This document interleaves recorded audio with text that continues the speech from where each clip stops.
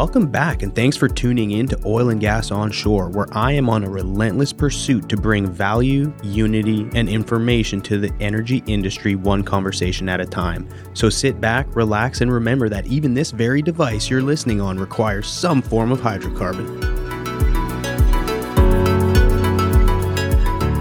This episode is brought to you by our new sponsor for the Oil and Gas Onshore podcast. A big shout out to Technip FMC, a company who truly represents the future of the oil and gas industry. Hey everybody, I want to take a quick minute to tell you something that I'm really excited about. I've recently teamed up with Hitched Inc., one of the biggest and fastest growing tech startups in oil and gas. You've probably seen them all over LinkedIn. From generators to light towers, pumps to forklifts, use Hitch to pair your company with reliable rental suppliers and eliminate the hassle of logistics through the use of an in-app platform. Hit me up on LinkedIn if you'd like to schedule a demo. Hey Justin, this is the second part of our two-part series with Amazon. Well, I've been really looking forward to the next part, and here we go. Hopefully all the listeners are just as excited as I am. Here we go with Amazon Web Services Part 2. Well, you know that Amazon Web Services is one of the founding members of what I think you're referring to is the Open Subsurface Data Universe. It really is an attempt to standardize and provide access, and not just for the super majors, but also for the independents, and really come up with a platform, a harmonized platform where people can easily and readily share information without being held hostage to all kinds of proprietary protocols. Yeah, and we're very proud to have been a partner of that, actually leading again that thought leadership in our industry. Yeah. And we will see more of those kinds of collaborative sharing entities emerge as we go towards the future, where we are trying to reduce that inefficiency, right? And truly identify what makes a company unique. Where do they add value? And we are shifting away from trying to do everything inside one company and are much more open to collaborate. And in the data sphere, as Arno said, there's much greater value in collaborating at one level so that you can decide what's the insight you get from that data that allow you to differentiate rather than trying to create these silos. And no one is actually benefiting when you have these silos. And we have learned that in other industries, and this will begin to accelerate even greater data sharing and interoperability as we come out of this crisis and put in place the trajectories of transformation.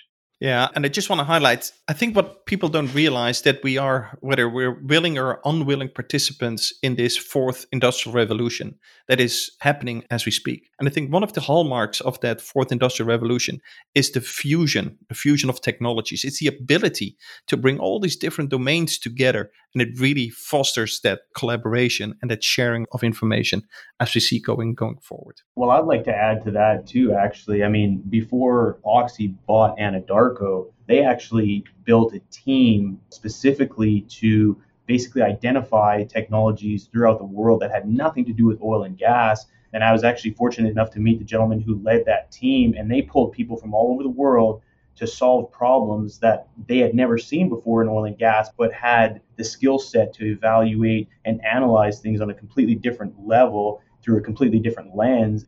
For an example, I think they pulled a gentleman out of Brazil who was a private investigator who developed some technology to evaluate mud logs at a rate that far surpassed what they were doing historically. And so I think being able to take companies and technology from outside oil and gas is something that we really need to emphasize and be open to having that change and having people that don't necessarily have, the operational or the traditional skill set in oil and gas to help take us to the next level. I mean, you look at what did Uber do for transportation? What did Airbnb do for how we, take vacations?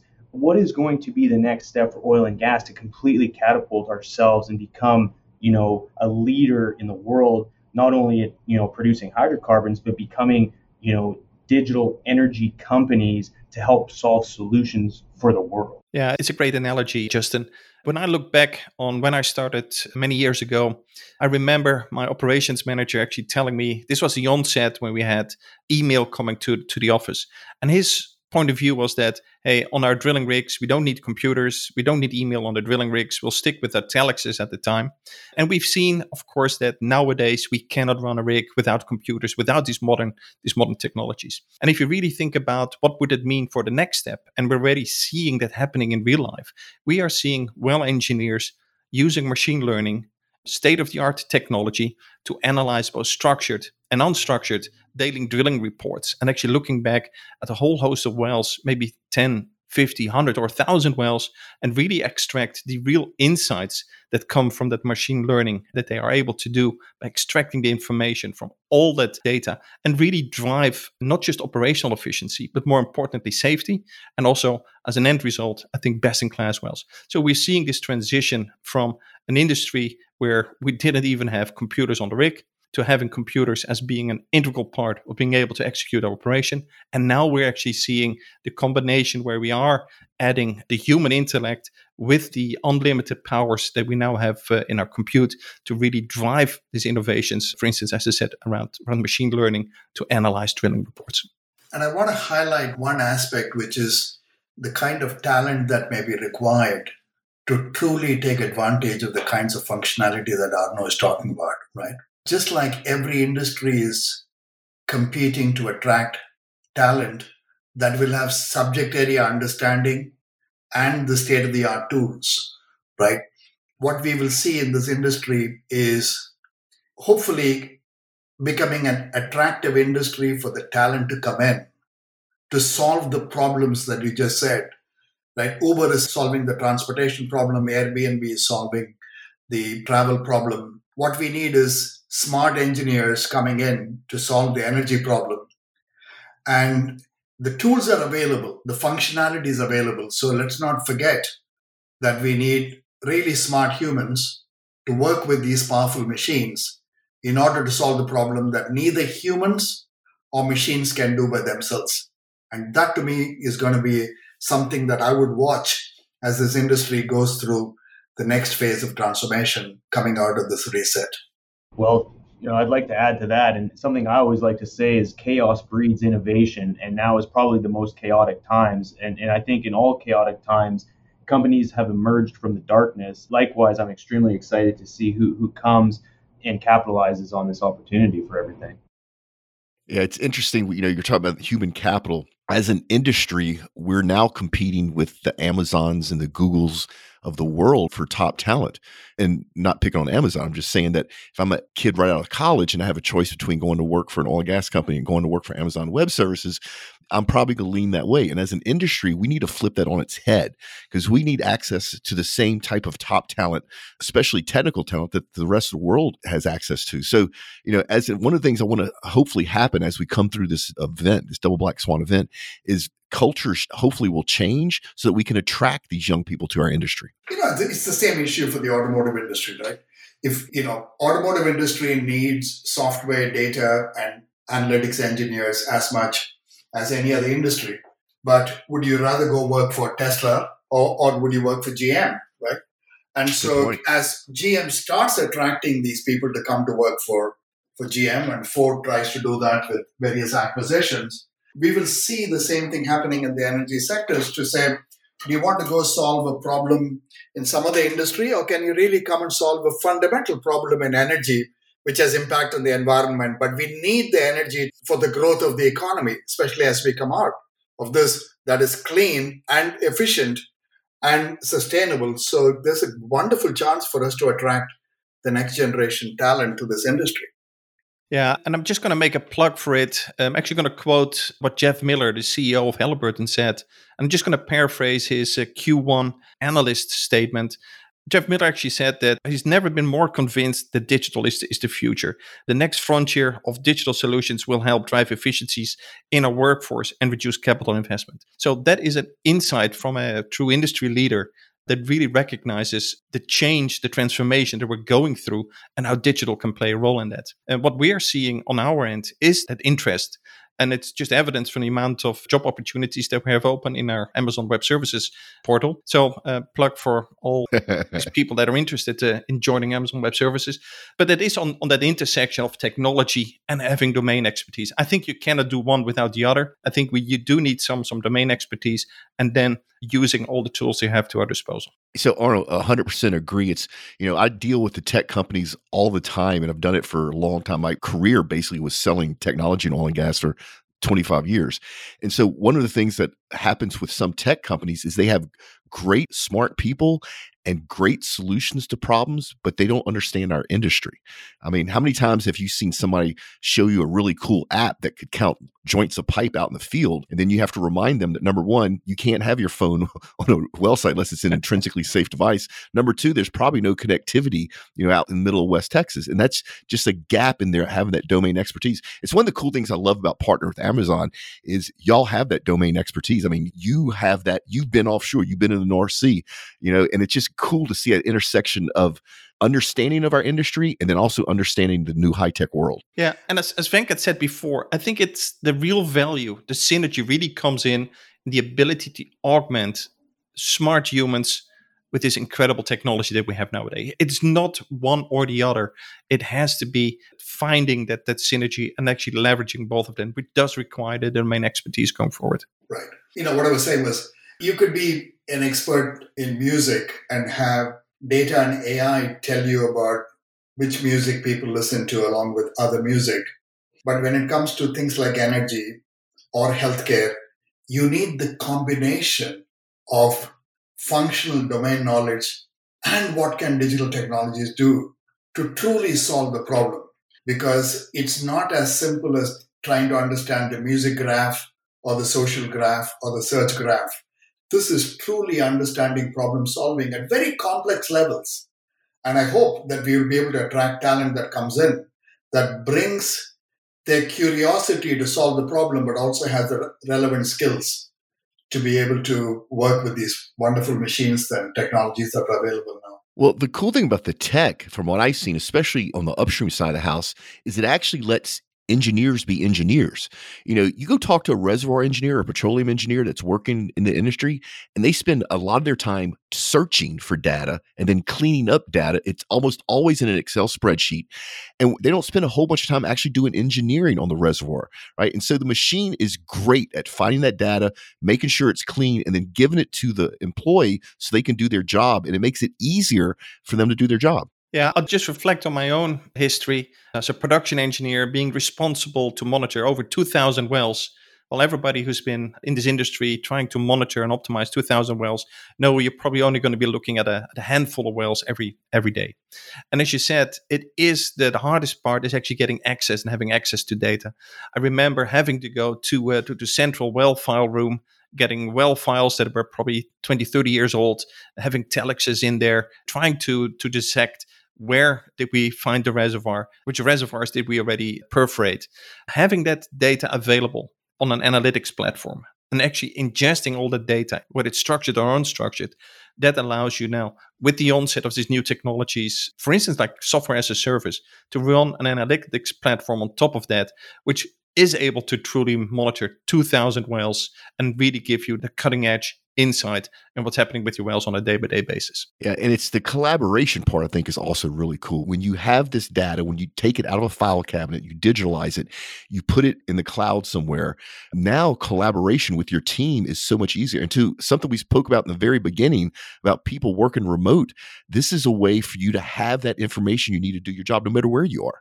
Yeah, and I think it's that transformation. And we've seen it already with some of our customers that work in completely different geographies, really requiring people to collaborate in a different way. It is no longer the geophysicist being locked down behind his very expensive workstation doing the horizon picking. We can actually do this now on the couch, on your iPad. And I think that is such a fundamental change to actually do this remotely. But as you also said, now also having that same platform available to collaborate in real time doing that. Yeah. And, this is leading up to what's number 4 in the paper y'all authored. But I really want to spend a little bit of time about realigning external relationships, because the way we've done business in this industry is not going to work in the future. And we have to change. We talked a little bit about it, but can we go a little bit deeper about, how and why do you realign those relationships, those business relationships in oil and gas? I'll let Venkat address it from an academic point of view, and then I'll try to share what we are seeing already happening and what is available today. Yeah. So in my research, looking at a whole range of industries, I want to differentiate between the partners that help us optimize today, and I want to differentiate that from partners that help me get to where I want to go tomorrow. One are execution ecosystems. The other ones are innovation or transformation ecosystems. Companies are very good at managing relationships that have very strict performance metrics and make today's profits happen. They got protocols, they know how to select the partners, they've got processes to manage the partnership.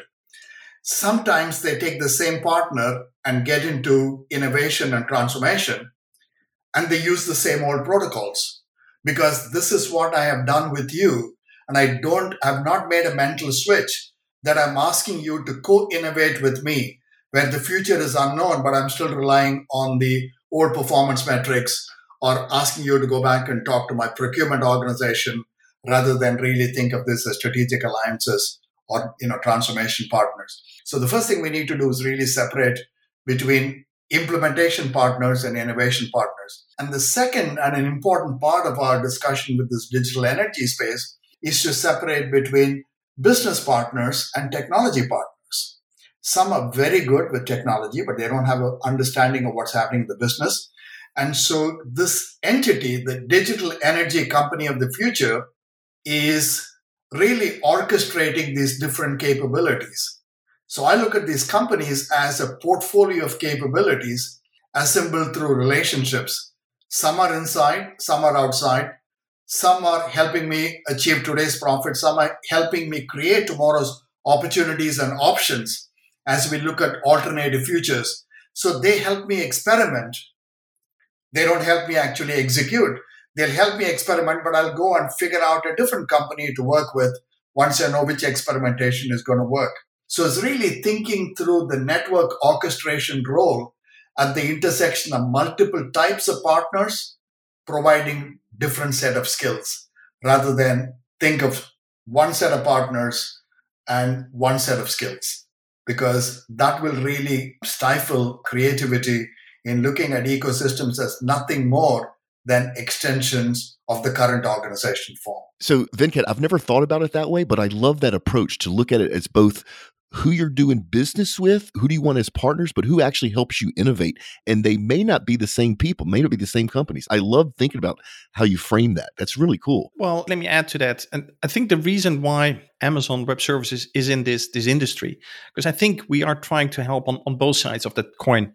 We do see, and particularly now, a lot of our customers reaching out to us and say, how can you help us in the near term? How can you help us with this ability to help us drive down our cost? So we're having discussions around being able to migrate a lot of their on-prem data to the cloud. We're happy to actually take a stake in that and actually help that transition. So that is in the real near term, helping to reduce cost really as a business partner.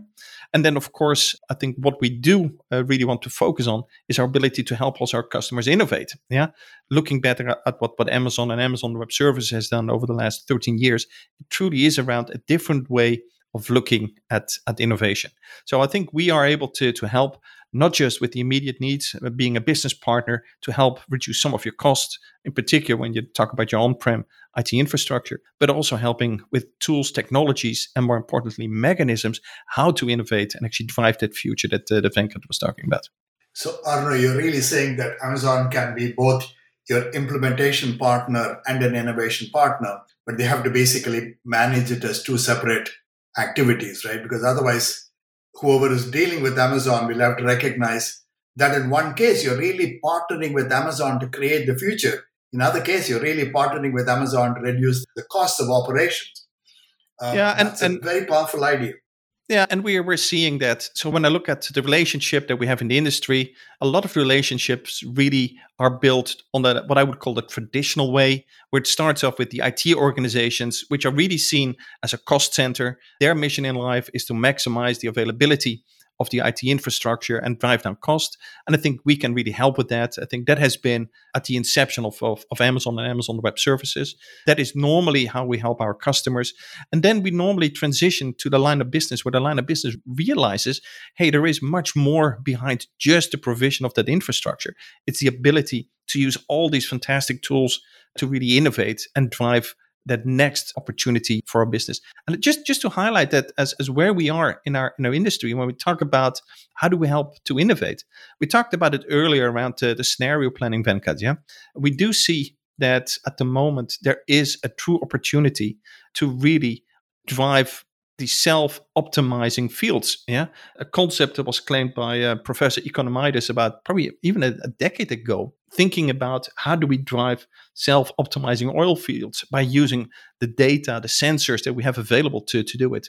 Maybe 10 years ago, the technology wasn't ready for prime time. Mm-hmm. Now that is available, and now we can do that whole enterprise optimization, that reservoir optimization, or even that well optimization, not just in real time, but do it in real time, but also do it on a continuous basis. And I think that is, when we talk about change and innovation, that is where we think the future will go. Arno, but I agree with you 100%. I mean, I've watched it happen. I mean, Shell was talking digital oil field in the early 2000s, and we're getting there. But this also applies to other parts of the industry. It also applies to the midstream part of the industry, new pipelines, new technology in pipelines, and downstream as well. Yeah, 200% correct. And thank you for correcting me. When I talk about our industry, I talk about the entire value chain. I talk about the upstream part, finding the hydrocarbons, bringing them to the surface. But then, of course, the other part is the midstream, making sure we do have, for instance, the asset integrity, making sure that we are able to optimize and using, for instance, machine learning to distribute through pipeline systems, making sure it gets to the right markets. It's also helping our customers in the downstream part, not just with asset integrity, but also making sure that we are bringing the right products to the right markets at the right point in time.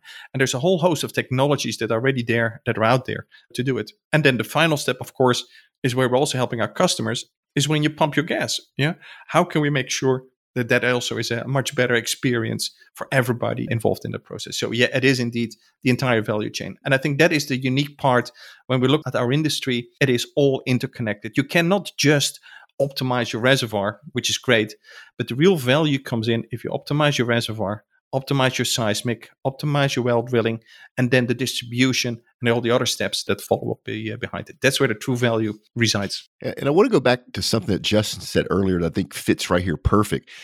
Companies need to look outside of the oil and gas industry. Things like predictive maintenance. The airlines figured that out in the 70s. We're still doing planned maintenance in this industry, and we have the tools and the processes. They're there. And I think when you're looking at, this part of the process, when you're looking at different relationships and, whether you have people help you run your business or people help you plan for the future, this is also the great time to look outside of oil and gas and look at other industries and other companies that normally maybe you wouldn't have interfaced with, because we can all learn something. Yeah. And with all due respect to the airline industry, and flying myself an awful lot, but the preventive maintenance issue in the airline industries is a heck of a lot easier than it is in oil and gas. The beauty for the airline industry that an airplane will land after 10 or 12 hours and you have direct access to an engine. When we deploy a deep water system or a deep water manifold, unfortunately, when it's down there, it's going to be down there for 30 years. So it actually changes the challenge that we have, but we are using those lessons. We are using the algorithms to preventive maintenance. But I think the challenge that we have could be even bigger in our industry. I don't want to get on a tangent, but I love that subsea world. If anybody's listening to this and they think oil and gas is not high tech, go just Google high pressure, high temperature, deep water, and look at the stuff that we build. To Arno's point, they'll drop a tree down or a manifold or plet, and that thing has designed for some of the roughest environmental conditions you can think of, and it has to run itself for 10 years without a single failure. It has to be a zero defect product. And we act like that's normal, but it is really cool. It's really, it's a hats off to the engineers that design and implement those sort of things. But it also highlights our ability of our industry to innovate. And I know we started at the beginning of that. Is our industry willing and ready to change? And I think this is a fantastic example where you just highlight our ability to innovate. So I am very optimistic when I look at the future that we will be able to survive this crisis. More importantly, I think if we do this right, and we do have the methodology that we laid out with Venkat, that we can actually come out of this crisis stronger, better, and more prepared for the future, no matter what the future will throw at us. That is such a great thought. I think we may just end this interview here on that note, because I agree with you. I think, unfortunately, there's going to be some pain coming out of this, but when we come out of here, we're going to come out as a much better industry, much leaner, much more operationally efficient, and just, we just need to get through it. So we're going to make sure whenever the audience is listening to this, Justin's audience or my audience, we're going to make sure there's a link in the show note to this paper. This is extremely well written. I love that it's written from the oil and gas industry's point of view. If you're a company or a person out there and you're looking at ways to help come out of this downturn, this double black swan event, go check this out. Amazon's giving away for free. It's an easy read and it's real actionable steps in here. Good. So let me end up with a final parting comment that Andy Grove, a visionary businessman, once said. He said, "Bad companies are destroyed by crisis. Good companies can survive them. Great companies are improved by them." Love that. Hey, Justin, give you a little shout out to your sponsor, and I'm going to do one for the tech show as well. Most certainly. Well, I definitely want to give a big shout out to Technip FMC. They've done a fantastic job throughout this downturn, and they're actually doing some really neat things. So I encourage the listeners, for whatever part of the value chain you are in oil and gas, go check them out. But again, a big thank you to Technip FMC. Yeah, and a shout out to Nutanix. Nutanix enables IT teams to build and operate highly automated private hybrid clouds. Plus, they're just cool people. So they're the sponsor of the tech show. Go check them out if you have an interest in that. We're also going to put links in the show notes, Arnold and Venkat, to your LinkedIn profiles if anybody wants to actually reach out to you personally. And then obviously we'll put a link to Amazon Energy Services. Venkat, do you want us to send people to your university or just send them to your LinkedIn profile? The LinkedIn profile is just fine. Thank you so much. Yeah. So folks, all those links will be in the show notes, depending on whether you're Android, iOS, either swipe up or left and you can just click on it. Well, Venkat and Arnold, we certainly appreciate your time and all the efforts you've put into putting this paper together and just your willingness to help our industry. As someone who's been in it for years and, someone who's, relatively young in the industry, I have multiple lifetimes to go, and I couldn't be more excited on this pivotal moment here in time. And again, want to certainly thank you guys for everything you've done. Well, it's a fantastic opportunity, and we really want to thank the Oil and Gas Network for helping us spread the word. I think we started off with doom and gloom, and I hope that when people listen to this podcast, they do realize that there is a great opportunity to come out stronger and better and actually be prepared for the future, whatever that might hold. Dude, Justin, man, this has just been a lot of content. We're actually putting this both on the onshore show and on the tech show as well, because we thought it was that relevant for both offices. But thank you so much for joining me and helping me this interview with Amazon Web Services. I just thought it was awesome stuff. Yeah, likewise, and certainly appreciate all the listeners listening in and appreciate Amazon Web Services for what all they're doing in the oil and gas industry. Thanks again, everybody. And we will see you later. Hey everybody, Alex here with the Events on Deck. So due to current circumstances, of course, we are not able to have any in-person events. So I have nothing of that nature to update you guys on, but we have been hosting some virtual events. So OGGN is wanting to offer free webinars, live happy hours, etc. during this time. Since these events are not scheduled out as far in advance as in-person events, we would like to keep you guys updated via Facebook, LinkedIn, and Twitter. So be sure to keep checking up on that, and we'll keep you guys posted on anything we're offering. It has been free. We want to offer you guys value during this time that we're all at home, so please continue checking in and joining us for these virtual events. We are looking forward to seeing you guys whenever we're able to have in-person events, and hope you're staying safe and sound. Thanks again for listening. Tune in next week for another episode of Oil and Gas Onshore, a production of Oil and Gas Global Network. For more information, visit oggn.com.